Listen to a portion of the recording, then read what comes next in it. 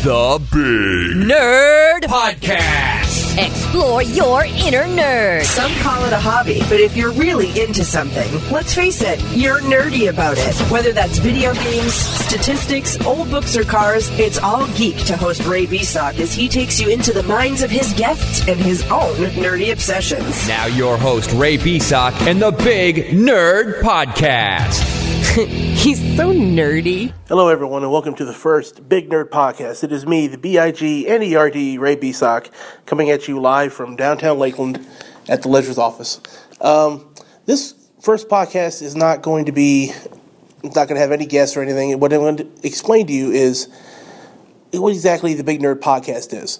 And what the Big Nerd Podcast is basically is, it's cool to be a nerd, isn't it? I mean, now it is. I mean, when I was growing up, it sucked to be a nerd. You got picked on, you got bullied, you got, just ostracized by all the ladies. But now you can be a nerd that's cool. And you don't have to be a nerd about computers or video games or anything. You can be a nerd about anything. You can be a nerd about, that's your hobby. That's what the big nerd is to me. That's your hobby. Me, my big hobbies, that's video games, old school nerd, what can I say?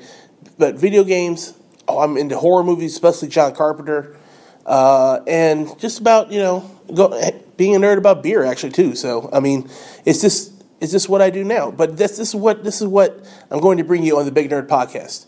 The Big Nerd Podcast is going to have guests on here talking about what they love to do, what they are nerdy over, what gives them a quote unquote nerdgasm. And that's basically it. Now, I'm going to have people in here are on the conversation from, they'll play video games online, on Twitch. I'm going to have people that collect things, especially Funko Pops.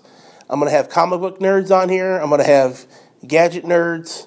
I might even have some beer nerds on here too. You never know. But that's basically what this whole thing is about.